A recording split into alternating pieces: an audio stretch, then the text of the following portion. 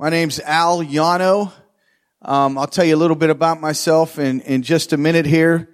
But right now my official assignment is the director for church multiplication for our state, the state of Ohio. So it's OCMN, Ohio Church Multiplication Network, and I am the director of that. I'm going to be doing a topic today called community transformation. And I'm going to tell you a little bit about my story and principles that I've learned in impacting communities through God's church. But I also want to ask you a few questions. And what you're going to need to understand is I'm going to share principles that work everywhere, but I'm going to be sharing them from my point of view and from my experience, which has mainly been working in urban areas and in inner city areas. And so as I'm sharing these principles, I'll put a taste on it that sounds urban. Where I need your brain to function is if your church is in a suburb or a rural area, how will you use that principle to bring about that behavior? Does that make sense? All right. So that's why I need you close, and I'll make sure that when I choose you to talk, that you're chewing. So I'll look really close to make sure, because I love to embarrass people. Let me tell you a little bit about myself. Whether you're interested or not, I'm going to tell you. My wife and I, Paris, have 6 children. We have 3 children that we birthed naturally, and 3 children that were birthed supernaturally to us because we have adopted 3 kids. Paris and I have worked in Florida. Our first church was in Florida, suffering for Jesus on the beaches of Florida. That was hardcore work. And then the Lord moved us from Florida to inner city Cleveland. So talk about culture shock. So there we were in the asphalt jungle, went from the beaches to the asphalt jungle, and we've done inner city ministry for the last 28 years or so. We were in Cleveland for 2 years, and then we went to Youngstown.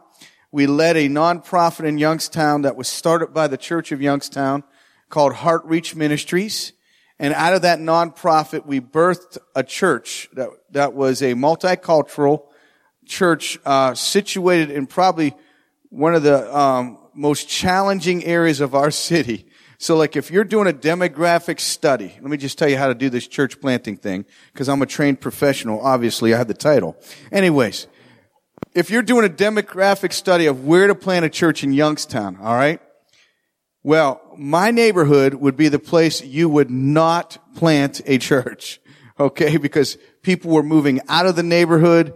There was a high crime rate. The schools were in a bad situation.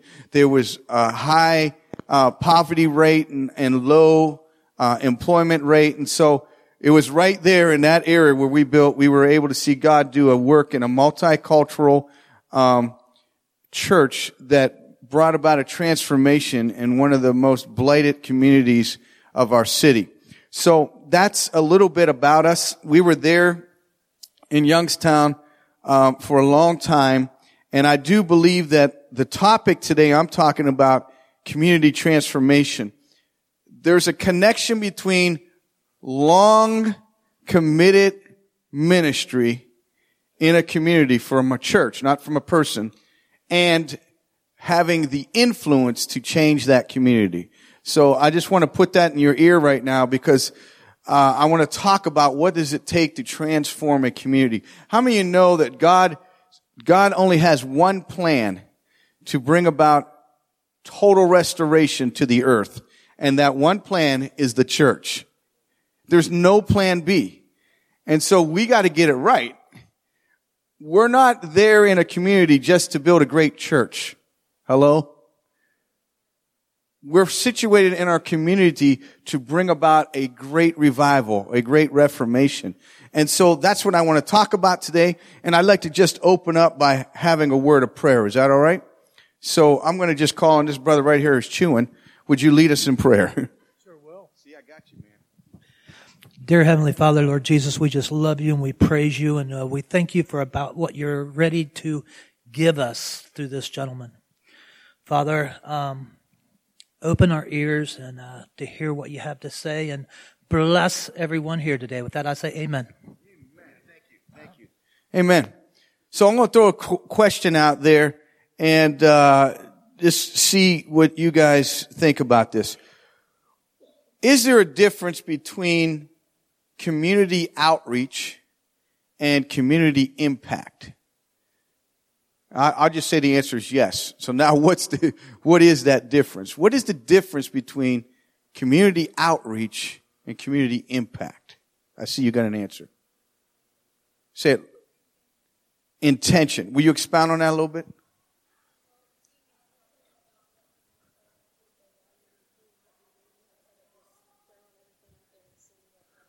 Good. So she said being intentional about why you're doing it and what you're going to do and being strategic about it rather than just kind of shotgunning doing events and stuff. Okay. Anyone else? Anyone else? Difference between community outreach and community impact. Yes.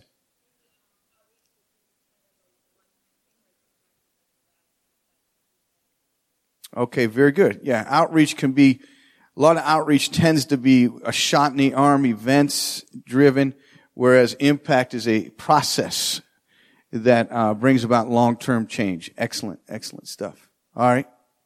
Well, if you guys got all the answers, then I don't need to say anything. Go ahead, Mike.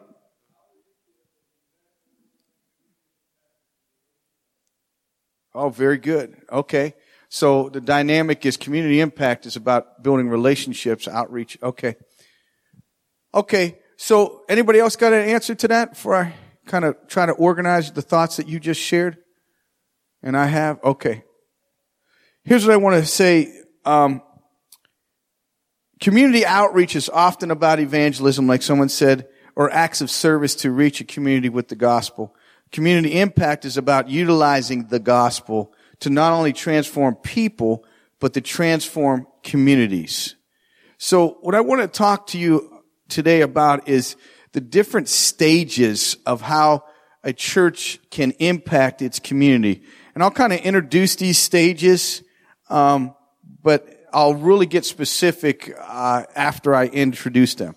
So stage number one of what I call community impact is one that most churches always do. It's called, I call it blessing your community. And it's about events. It's about evangelism. The focus of stage one is to serve the people of your community. And it's usually about reaching out to your neighbors with the gospel and acts of service. But the goal of it usually is about getting an identity in the community. You want the community to know your church is there. Amen? And there's nothing wrong with that. Many of you, who's going to do the Easter egg thing in about a week or two, all right? Those are good because it tells the community we're here. And we want to create an identity here. And you're blessing the community. You're making your presence known. Now, that's the first thing that needs to happen when you show up to a community. Even my church, when we were in our community, that's where we started. We started with events. We started with being a blessing to our community. But things need to progress from there if you want to bring community impact. So level number 2 is what I call pastoring your community. That's when you're engaged and you're involved in the life of the community. So it's more than just getting an identity. And let me say this too.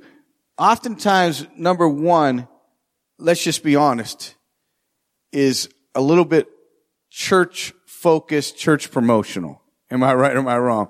I mean, I've done all the evangelism events, and a lot of times those events are a mixture of we want you to get saved, but we want you to experience our church. That's okay.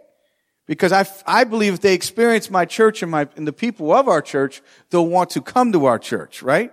That's okay. But level 2 starts to be the center of level 2 starts to be the community. Now you're starting to realize that God has not just called you as a church to raise up a church, but He's called your church to pastor a community. And so I call that influence. That's when the community allows you to be involved. And there's a lot of different examples of ways that you can be involved in the community. I'm going to talk to you about that in a few minutes, and I'm sure we're going to pull out some of your ideas too, so be thinking about that. But level 3 is where I want to get to today, And that's what I call revitalizing your community. That's when you're involved in shaping the culture and the quality of life in your community. You're literally developing that community so that it will be a community impacted by the kingdom of God. This is where transformation takes place.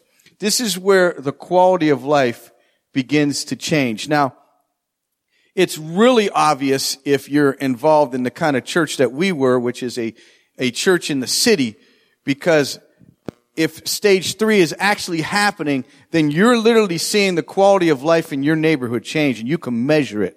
I mean, you could see crime going down. You could see businesses, starting to increase. You could see people moving into the neighborhood and wanting to live there because it's a peaceful place. Now, I'm not sure how you can measure it, say in a suburban area or in a rural area, but you should see change, and you should see the influence of the church in the community. So we'll be talking about that. Let me give you a for instance. The presbyters and several of us pastors went to Tanzania about a week or two ago. We were there for 2 whole weeks. And we met these missionaries in Tanzania that were missionaries. They would go to these bush areas where these little villages were that were totally isolated from the rest of the culture. And they kind of lived there, very remotely. And so in these communities, first of all, there was no church. There were no schools. The kids didn't go to school. It was all about survival. The Maasai warriors would go and they'd hunt and all that. And it was all about survival.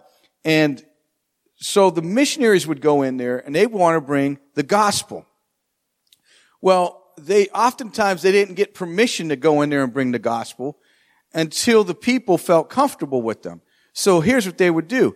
They would go in and they say, look, if we can bring you water, if we can find water so that you don't have to walk 5 miles one way to get water, we can find it right here for you. Will you allow us to tell you about our God? Will you allow us to build a school and build a church? And they say, oh yeah, if you can find water, hey, we'll do it. And they would bring in an organization, and that organization would drill, and lo and behold, they'd strike water, they'd create a well there, and now those people's quality of life drastically changed, right? Drastically changed. They say, not only do we want a well here, we want your children deserve to learn. They deserve to get their education. It's critical. All right, build a school. You brought us water, build a school. Now the quality of life is drastically changing. Then they say, well, we want a church. Then they build a church. So you see how the gospel is not just meant to change us on the inside as human beings. The gospel is powerful enough to change the whole fabric of society. And what amazes me, now I'm going to get a little fired up. Now I'm a preacher. What amazes me is it feels like in the American culture, we're spending too much time trying to figure out how the gospel fits into the culture. Because we keep looking at the gospel through the lens of the culture, saying, how do we make it relevant? When God said, whoa, I'm not here to make it relevant. I'm here to revolutionize this culture. So what you need to learn to do is look at the culture through the lens of the gospel. When you look at the culture through the lens of the gospel rather than the gospel through the lens of the culture, then you'll begin to see how the gospel will not just change people, it will change communities. Amen? If you believe that, say amen. Oh, good. I'm sorry. I preach to a church that talks to me all the time. And so, I have people like I'll be preaching in my church. They'll finish the sermon for me. I don't even have to finish my sentences. So what I want to do is I want to look at the book of Nehemiah. I call that the shortest man in the Bible, Nehemiah. I'll let it lay out there for a while. And I want to use it as a manual, kind of like a transcript to talk about community transformation. So let's take a look at Nehemiah. Let's kind of lay this out, and we're going to walk step by step. And Nehemiah chapter 1 verses 1 through 4. If you read that, and I'm going to have to that's the only reading I'll do. Let me turn in the Bible to that. Nehemiah chapter 1 verses 1 through 4. And I don't have my glasses, so is there anybody that is willing to read for me? Anybody? Where you at? Oh, okay. Can I bring this to you? Oh, come to me. You want me to get it? Obviously you want me to use mine. Yeah, I have my message. 1 through 4. Okay. All right? Sure. Oh man, it has all the funky names in it. Thanks for that. The words of Nehemiah, the son of Hachli. It came to pass in the month of Chislev in the 20th year, as I was in Shushan, the citadel, that Hanani, one of my brethren, came with men from Judah, and I asked them concerning the Jews who had escaped, who had survived the captivity, and concerning Jerusalem. And they said to me, the survivors who are left from the captivity in the province are there in great distress and reproach. The wall of Jerusalem is also broken down, and its gates are burned with fire. So it was, when I heard these words, that I sat down and wept and mourned for many days. I was fasting and praying before the God of heaven. I did set you up. 'Cause I didn't want to read those names. Hallelujah. So Nehemiah, he comes home to his homeland, to Jerusalem, for two basic reasons. He's there, first of all, to restore his people, right? To give his people back their identity. And he's there to restore a nation. So he was on a mission to do two things, to help the people realize who they are. They're God's people, and to rebuild the walls, to rebuild a city. I want us to think along those lines when you think about your church and why your church is in the community that it's in. And we're just kind of going to walk through and learn from Nehemiah. So the first thing that I saw that Nehemiah did is he identified with the people and the problems. He identified with the people and the problems. You see, we need to learn to care and to be aware about the major problems that are plaguing our community and how they affect the people that are there. So it's not enough just to land a church in the community. And a lot of churches, like in the city that I was in, there would be a church in the city, but the members lived somewhere else. So they would drive into the city, have church, leave the building, go back to where they lived, and never come back to that neighborhood until they had church again. Well, you're not going to change a community that way, and you're going to kill a church that way, right? And so it's really important that you learn to identify. So like for instance, when I came to Youngstown and was thinking about moving into Youngstown, my family's words to me were, okay, now you got to buy your house in the right area, because you got to have that resale value, and you can't have your kids going to a bad school. So you need to buy a house here in Boardman or whatever, because you want to make sure your kids are in a good school and your neighborhood's safe, and you'll be able to resell their house. And I'm saying to them, no, you don't understand here. I'm called to Youngstown. I have to live in Youngstown. And God will cover my children. And they'll be like, no, you're crazy. You can't do that to your kids. I remember, early on when we were living in Cleveland, and, we were working in Cleveland in the project areas of Cleveland. Anybody from Cleveland? Anybody here? Okay. So we were on the east side in the projects of Cleveland. And my wife was teaching Sidewalk Sunday School. We had like 200 kids on the tarp. She's teaching Sidewalk Sunday School. My one son's in a papushka. Is that what it's called when they're wearing them right on their chest? A papu. I don't know, some kind of thing. She's holding the baby here. All right. My other son's standing over here. He's 2. This one's 1. And she's teaching with my son here. And a police sting operation goes down. And when they arrest somebody in Cleveland, like they pull out all the stops. And so she's teaching on a parable about the Good Samaritan or something. This police car comes up over the hill and just slams on his brakes right where we were standing and almost hits my son. The officers jump out of the car. I kid you not. It couldn't have been better in the movies. Jumps out of the car with their guns drawn, and this drug dealer comes running through the middle of our Sidewalk Sunday School. Helicopters are flying over. They tackle the guy. He's on the ground. The kids are like, this is the best Bible story I've ever seen in my life. Paris is like, I don't think it was meant to go this way. I'm snatching my son up and I put him in the bus, and I remember I felt so foolish. And I remember sharing with the family after that, and they were like, are you crazy bringing your children out there? And I'm like, yeah, you're right. I should have never have done that. What is wrong with me? That was so foolish. I'll never bring my kids out there again. And God spoke to me and said, well, how come it's okay for those 200 kids sitting on that tarp to be there, but it's not okay for your kids to be there. I called your family. I didn't call you. And from that moment on, I told God, we will be a part of what the people go through in the community that we live in. And we lived 28 years in that community. And there's just something about identifying with the problems of your community and the people of your community that brings legitimacy to your church's ministry. Amen? I got to do this really quick. Who lives in a rural area? Raise your hand. You live in a rural area. Can you tell me one thing that's unique to your community? No neighbors. All right. Well, that could be an issue trying to spread the gospel. How about like a challenge in that community? What is it? What?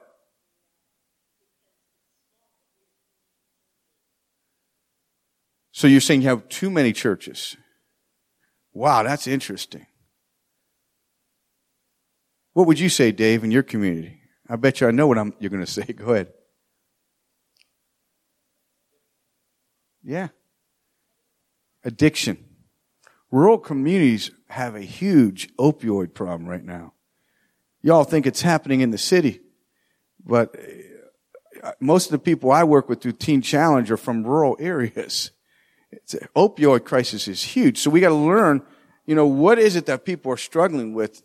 Anybody else got something going on? Yes.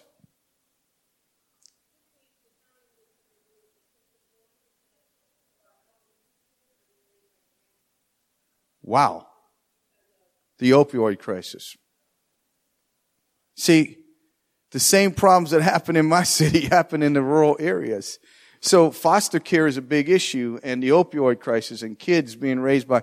So those are things we need to learn to identify. What are the problems? And so number 2, Nehemiah didn't just identify with the problems and the people, but he prayed. Now, I can't say this enough. He prayed passionately. He prayed strategically. He prayed corporately. He prayed consistently. He wept and he fasted and he prayed and he got the heart of God. And he didn't just go into his prayer closet and pray about the issue. He prayed that God would help him to be the solution to the issue. So when we go to God and we begin to pray on behalf of our cities, we need to pray strategically, like, God, what is your heart? God, what is your will? What action steps do you want us to take? And we need to understand the power of prayer. My wife and I kind of did a whole class on the power of prayer about 2 sessions ago. But every transformation I have ever seen, supernatural transformation in a community, was fueled by passionate and purposeful corporate prayer. So the question I'm asking is not, do you pray at your church for the community? Listen to me. The question I'm asking is, do you pray with the church for your community? In other words, not do you have prayer meetings at your church. Does your church pray with other churches for your community? The opioid crisis has been a rallying point all over this state and nation for churches to come together in a spirit of unity. I remember going to one prayer meeting in our community that had 900 people present. And the mayor and the police chief, they were all there. And we were praying about this opioid crisis. The goal was to come out of that with a strategy. The goal was to come out of that. But, when you pray on behalf of your community, and I thought what was very interesting is Nehemiah prayed, and then Nehemiah went and he examined the walls. Remember, I'm going to get to that in a minute.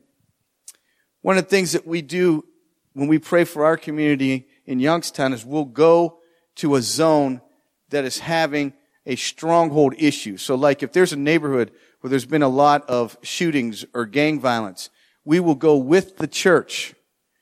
We won't pray about that neighborhood in our church. We will take the church to that neighborhood and we will show up with 20 to 50 people and we will walk around that neighborhood and we'll prayer walk. And as we're prayer walking, every time we see a person, because they're going to be like, what are you people doing walking around my neighborhood?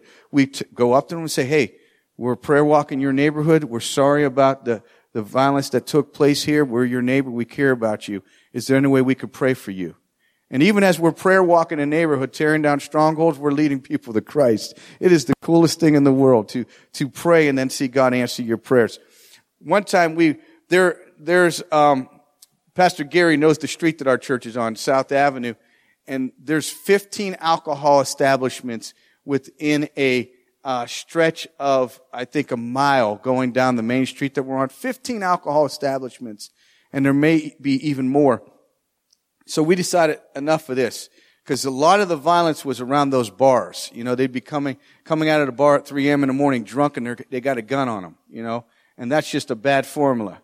Someone carrying a gun and they're drunk, and someone gets on their nerves and they get in a fight, and that's when people die. So we said enough of this. So we started prayer walking the bars, the whole street, and we'd stop at every bar with all these people from my church. So obviously the people in the bar who weren't allowed to smoke in the establishment but had to smoke outside, they're like, hey, what you all doing out here? And they're drunk, and we told them what we're doing. These people would break down crying. Of course, drunk people kind of get emotional. I get that. But they literally break down crying. Pray for me. We were walking down South Avenue one time, and we were praying, and this car comes whipping around the corner, almost ran me over, pulls in the lot right here, and I'm walking, gets out of his car, falls on his knees right there in the street, and says, pray for me, preacher. I said, what are you doing? There's traffic. I can't take it anymore. I'm addicted to drugs. I need to be free. And I know you guys are walking the street praying. Pray for me right now. That was the coolest thing in the world. We got to lay hands on him and pray for him and ask the Lord to deliver him. So passionate, corporate, consistent prayer, I tell you what, brings down strongholds. Amen? So number 3, here's where it's going to get deep. Now we're going to get into some stuff.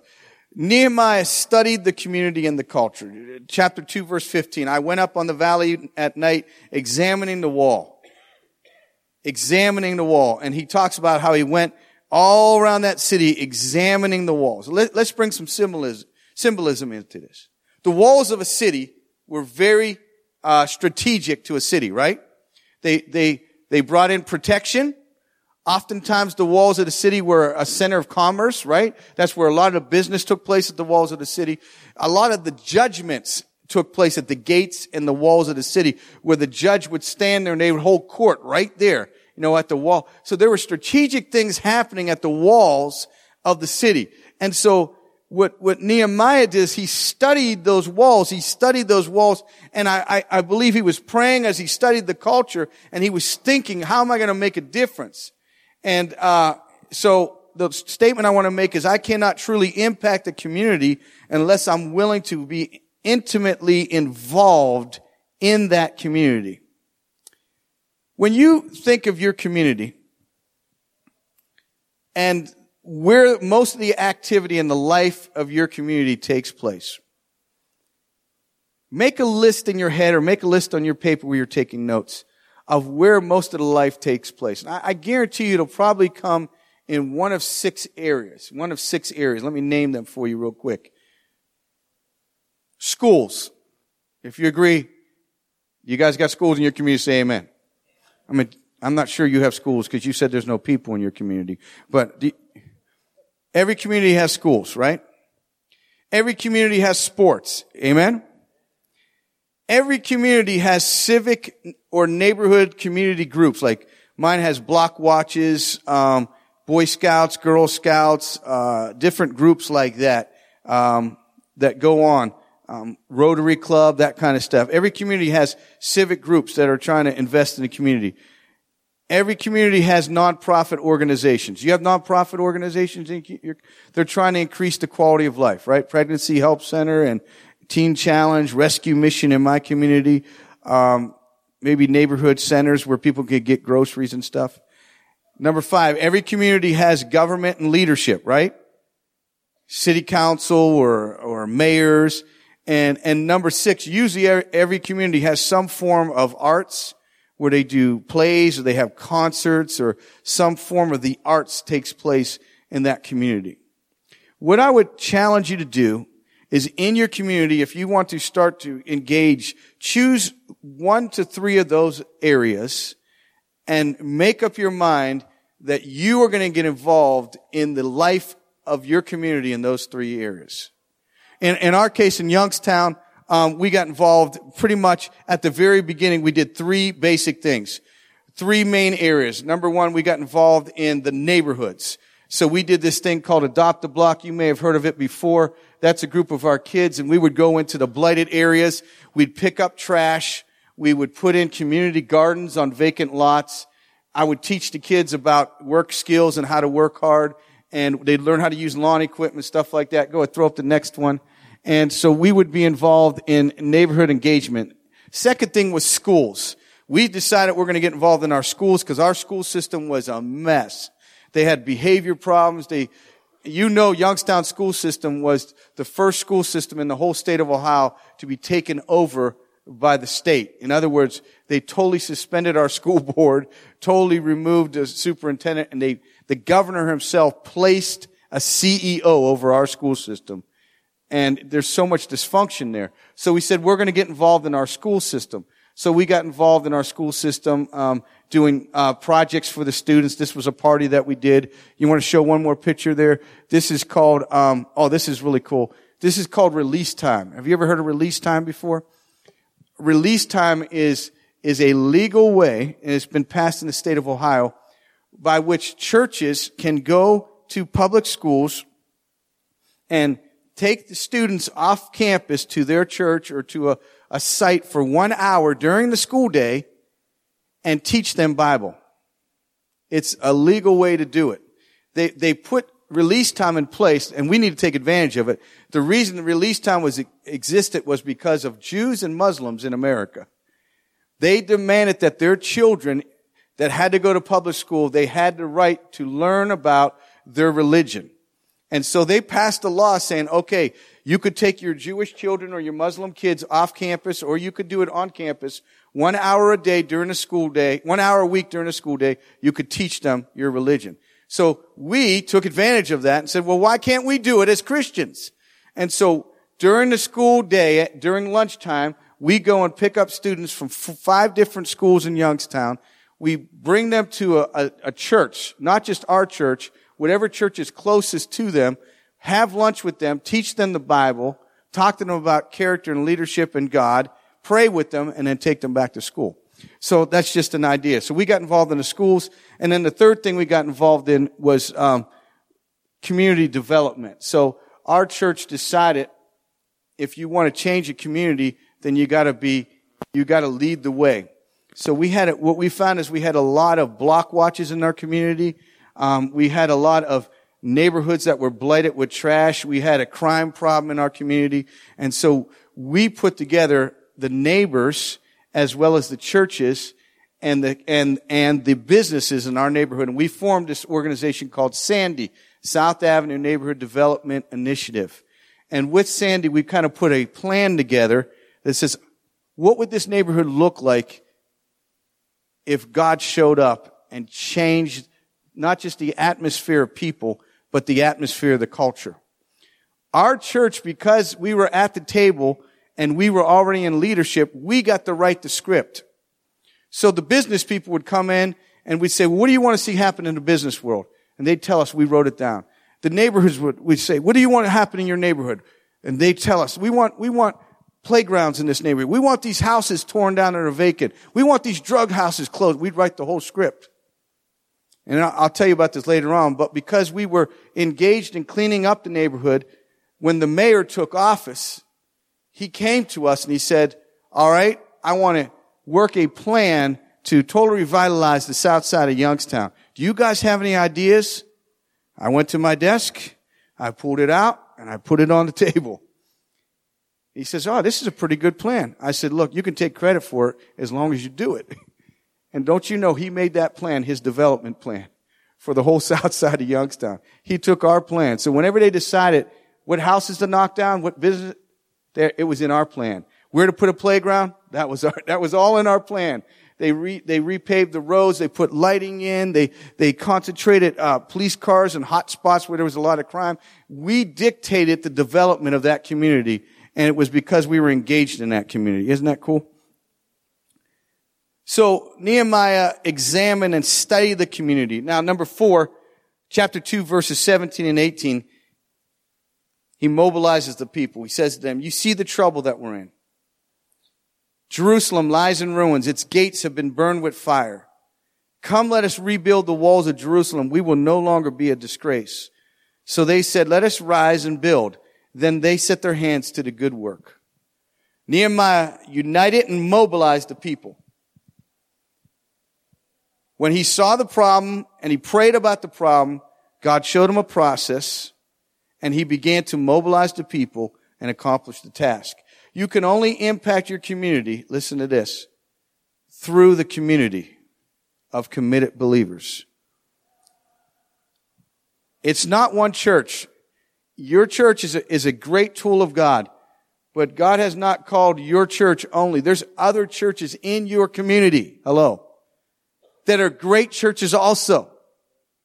And I just got to be honest with you. I had to come to the realization that although the Lord did a great work in my life by being an Assembly of God pastor and through Assembly of God churches, I had to come to the realization that not everyone that got saved in Youngstown was going to be an Assembly of God believer. But it was really important that they be a Church of God believer, right? And so I had to realize that our church was not going to change this city. I can't tell you the number of people who have come into town and they come through my office because they know we have a little bit of a reputation. They say, hey, Pastor, I just wanted you to know we're going to plant a church in Youngstown and God's given me this big vision and we're going to accomplish all this stuff. Would you join us? And my first question is, well, don't you think that the same thing God showed you, He may have showed me? Or 10 other people who have been here for 10 years? Why don't you join us? And then add what you have to the group. You see, there's no superheroes in your community except the church. So we have got to learn how to mobilize people to make a powerful impact for the kingdom. Does that make sense? Let me give you some examples. I'll just give you an example. Remember, I'm just giving you the context of my life. You have to take a look at your life. One of the biggest problems that we have in Youngstown is violence, gang violence, and shootings and crime and all that type of stuff. So we got to the point where it was getting so bad that teenagers were shooting teenagers. And it got to the point where in 1 month I did 3 funerals for 3 teenagers, and 2 of them were girls. That's bad. When girls are it's bad enough for teenagers to kill each other, but now you're killing girls? So we were so disturbed, and the police chief was disturbed, the pastors in that community were disturbed, the mayor was disturbed, and everybody was disturbed about what to do about all this violence.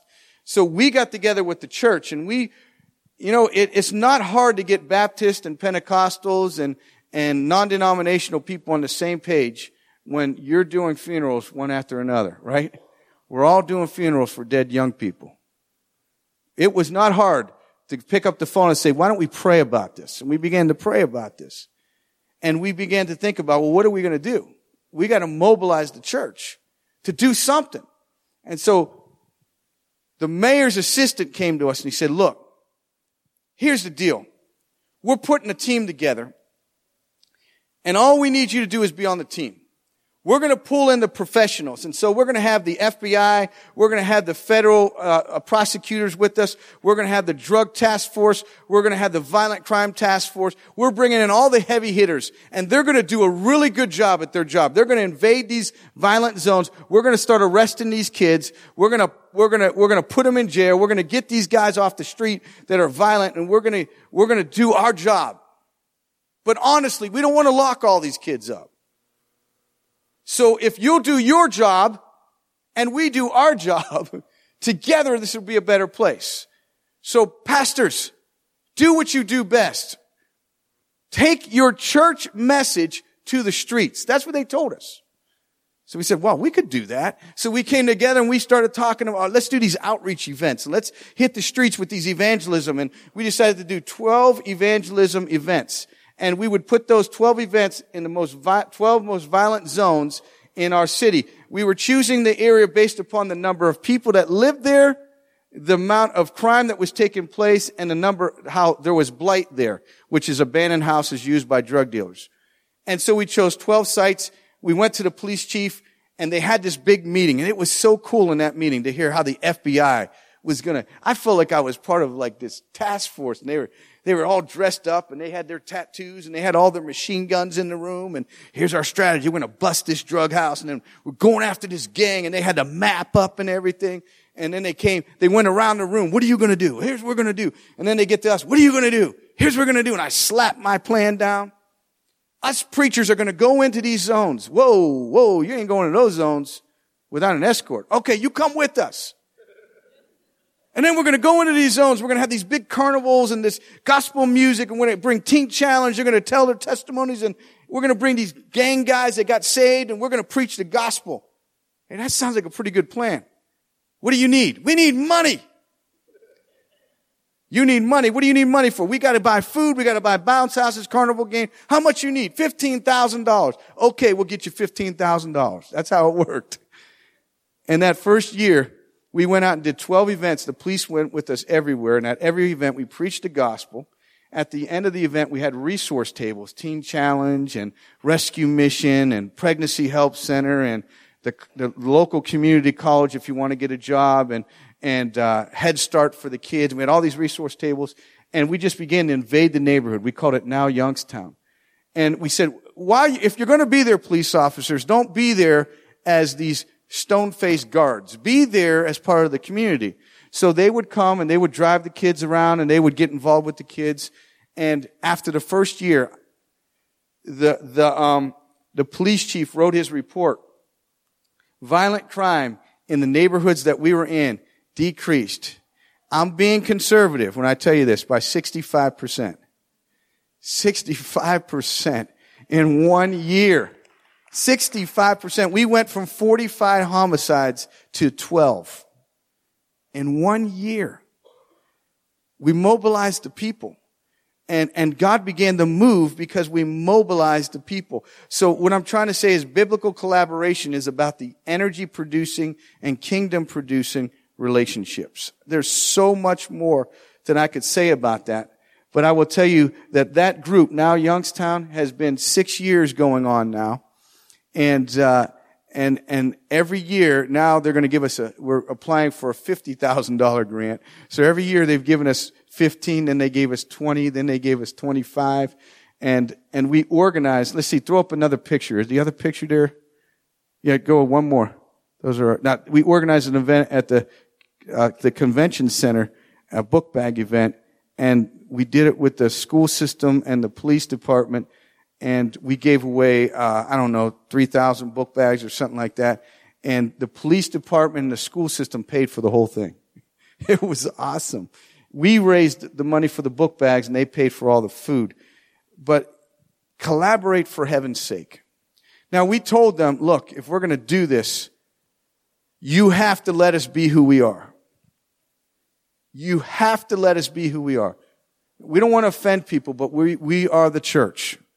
And we have one message. Jesus is the only way. We are not going to invest our time, effort, and energy just to come put on a fun zone for people. We are going to preach the gospel because these are critical times and we need to be free to do what we do. And we were in some very dark places. And so they said, be who you are. Now, translate that to suburban America. That may not always be the message. You may have to do something a little different to engage your community because suburban people tend to be very easily offended or they get paranoid about Christians. So you may have to earn it through relationships. All right. However you got to do it, be involved. Some churches say, well, if we can't preach the gospel, I'm not doing nothing. Well, that's not the way to do it. If you want to bring change to your community, you got to be at the table. So sometimes you just got to get at the table first. And once you're at the table, then you can influence the culture of what happens. Does that make sense? So in Youngstown, you see, here's the deal. When you're in a desperate situation, nobody cares if God's going to be involved. Whatever works, let it happen. And I think we can learn some lessons from the desperate people that live in our inner cities. You know, they know they need Jesus. In the suburbs, you may have to help them understand that a little bit more. But the key is working together. Do you know what makes the greatest statement that the church is really doing the right thing? When they see that Pentecostals and Baptists can work together. Hello? When they see that we can collaborate and work together for the greater good. Okay, so that's that. Number 5, Nehemiah influenced the powerful on behalf of the powerless. Nehemiah chapter 5, verse 7. Nehemiah says, I pondered them in my mind, and then I accused the nobles and the officials, and I told them, you've been exacting usury from your own countrymen. So I called together a large meeting to deal with them. And I said, as far as possible, we've brought back our Jewish brothers who were sold to the Gentiles. Now you're selling our brothers only for them to be sold back to us. And they kept quiet because they couldn't find anything to say. So I said, what you're doing is not right. What was going on here? Nehemiah was addressing an issue of biblical justice. The Jews were oppressing the Jews. These people were already beaten down. They were already struggling with poverty. They were already trying to rebuild their lives. And now all these rich Jews come to lead the transformation, and they're starting to take advantage of them with taxes and usury and all kinds of stuff going on. This was a biblical justice issue. And Nehemiah, who was one of the officials and had every right to enforce the law and to take advantage of his position, said, I will not do that. In fact, Nehemiah said, not only will I will not live in this big castle up here while everybody else is doing all the work, I'm going to get right down there and work with them. And not only am I going to do that, I'm going to stand up on their behalf. You will not abuse these people. And so he spoke to the powerful on behalf of the powerless. You get where I'm coming from? Now, I know I didn't get a strong amen on that for a reason. Because sometimes evangelical Pentecostals, we get moral justice. There's nobody in this room going to disagree with me when I say abortion's wrong, right? And if I ask you to speak to your neighbors and your family about the value of life, I don't think anyone in this room is going to argue with me. But if I tell you racism is wrong also, hello? But if I tell you it's not fair for us to work so hard to make sure that a baby has the right to be born, but not work hard to make sure that that kid that was born has the right to have a quality of life. Hello? And so we've got to get to the point where we understand that God commands us to be about His business, and He has always been about speaking to the powerful on behalf of the powerless. That's what got Jesus crucified. That's what got Paul in trouble. Come on now. That's what almost got Esther killed.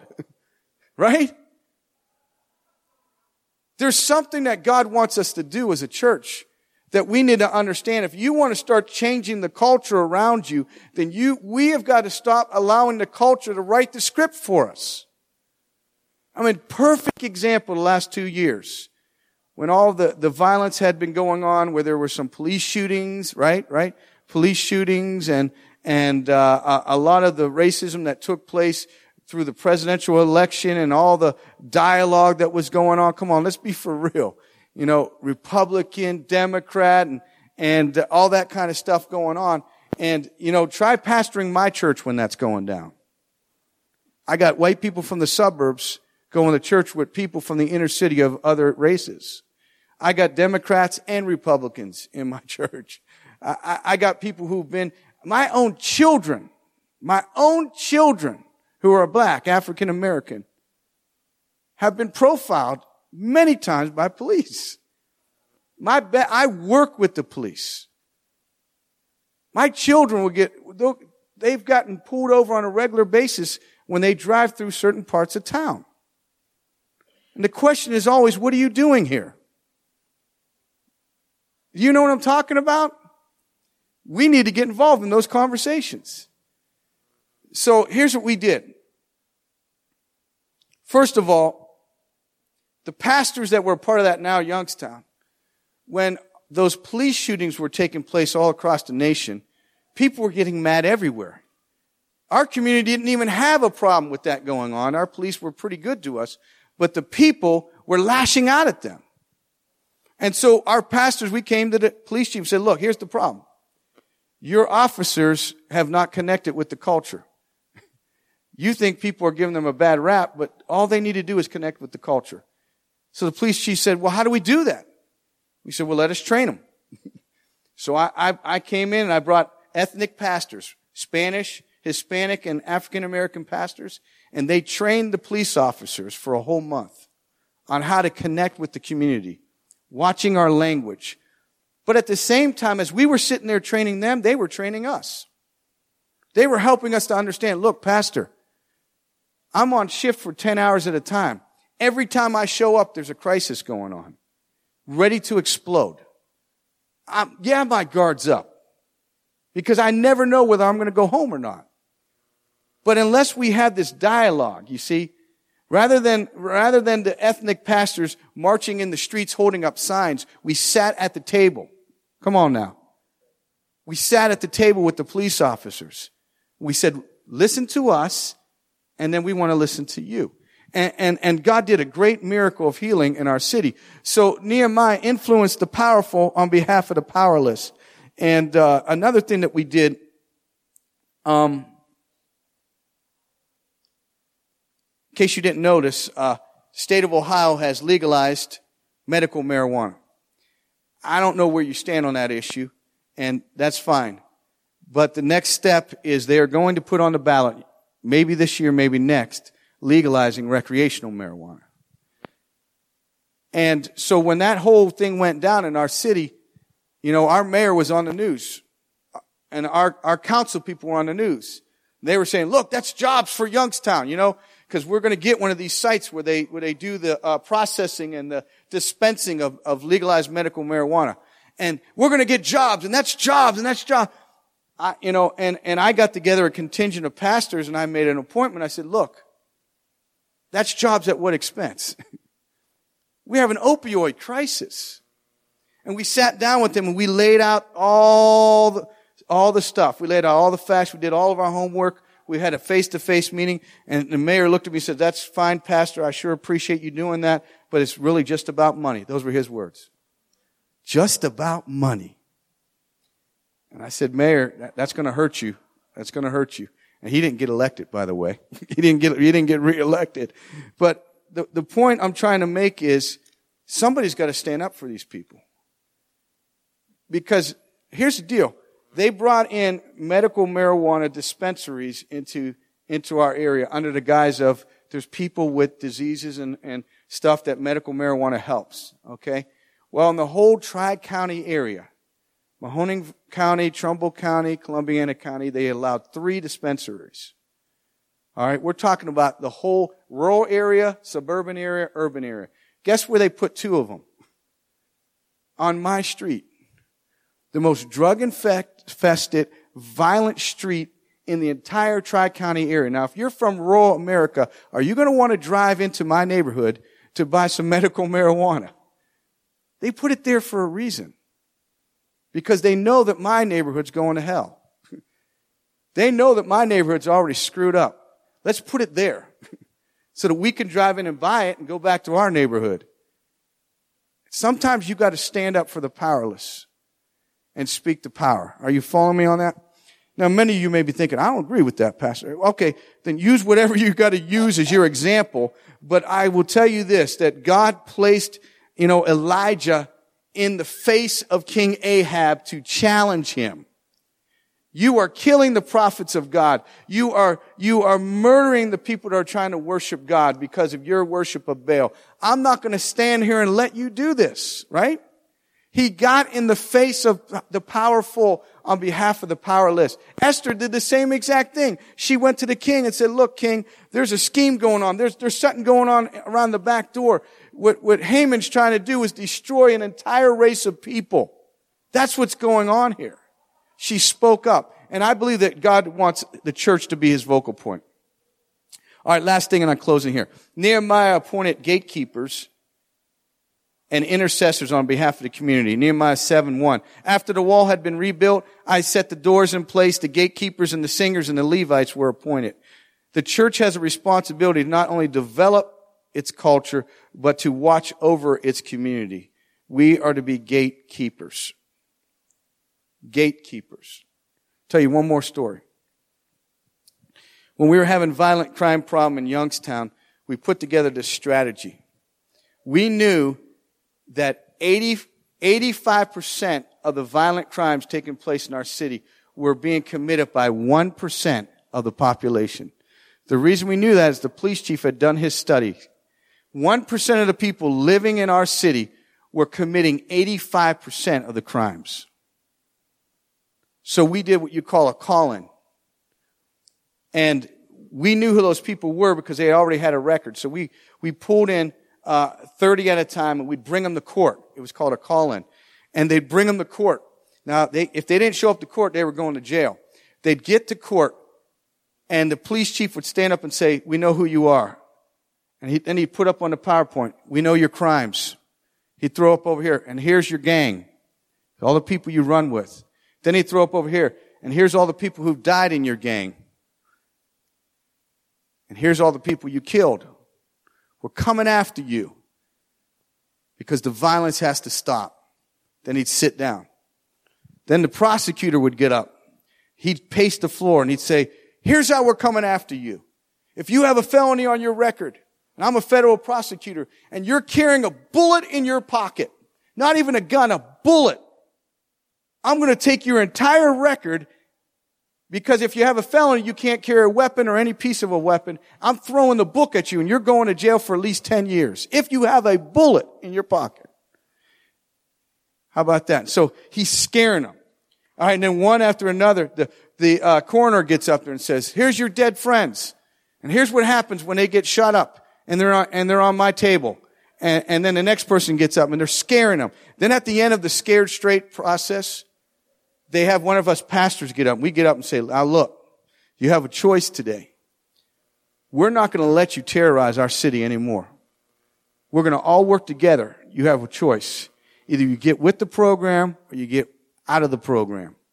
Today, you can leave this courtroom and walk across the hall to that courtroom. We have a whole room of resources and churches that will help you get out of the lifestyle you're in. Should you choose not to walk across the hallway and to go and continue to be a terrorist, we as the gatekeepers of this community are coming after you. And let me tell you something. That is the most powerful experience I've ever had in my life. It's easy to preach the gospel to people who are at risk of going to jail for the rest of their life. And we would lead them to the Lord. They would go across the hallway. We'd get them involved in programs.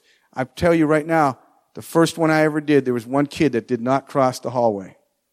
He was dead within 2 weeks. Boom. But the neat part about that is we, the church, had gotten to the point where we served the city and we pastored the city and we influenced the culture of the city so much that when it got to the point where we were allowed to be the gatekeepers of that city, we were allowed to point our finger in the troublemaker's face and say, we're not going to tolerate it any longer. And we had the authority of the judges, the justice system, and the police department right with us. And that's what God has called your church to be. Now, we got to go, and I'm going to pray and let you ask a question or two, but you got to understand, you got to put this in your context. I came to tell you my story, but every one of these principles will work in your context. Amen? So what I would challenge you to do is go home with these principles and pray, how can I apply this to my situation? Just before I pray, does anybody have any questions or comments or anything like that? Did I blow your mind? Did I offend you? What did I do? Yes.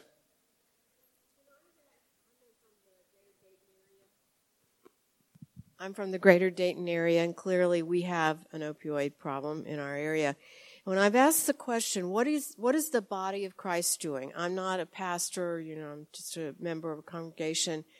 And what I get is every church is doing their own ministry. Some operate through the food bank, and some have a ministry there and ministry here. And what's frustrating is I don't see the synergy of them all pulling together to try and make, they're each trying to have a little impact, but it's not having a major impact. Got any thoughts about that? Yeah, well, first of all, I would congratulate them and thank them for doing something. And then I would just put the question out there, wouldn't it be cool if we could take what we're doing and what you're doing, what they're doing, and we put it together in a strategic plan? It'd be the difference between diffuse light and laser light, relationships. Spending time together. You weren't. Praying together. Taking people out to lunch. Tell me your story. Tell me your heart. Does this bother you? Because it bothers me. Building a relationship first. Sometimes we try to work together first. It never happens. You got to have a relationship. That's my quick answer. Anybody else? Yes.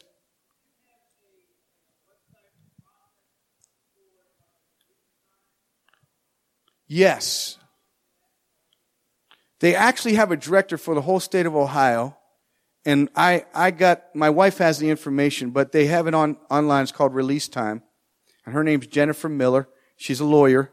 And the whole state of Ohio has a release time strategy and office and everything. And it's pretty cool. Yeah. They have all the templates of how you get permission from the school board and all that. Yeah. Anyone else?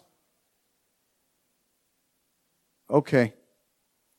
All right. I threw a lot at you, and let's just pray, because I believe that there's enough people in this room that we're going to see some huge community transformation. But remember, the first statement I made is it's about longevity. You got to be patient. It's not going to happen right away. So you may be at the relationship building stage, and then the prayer stage, and then the study stage, and then the serve stage. Go from wherever you're at. Amen.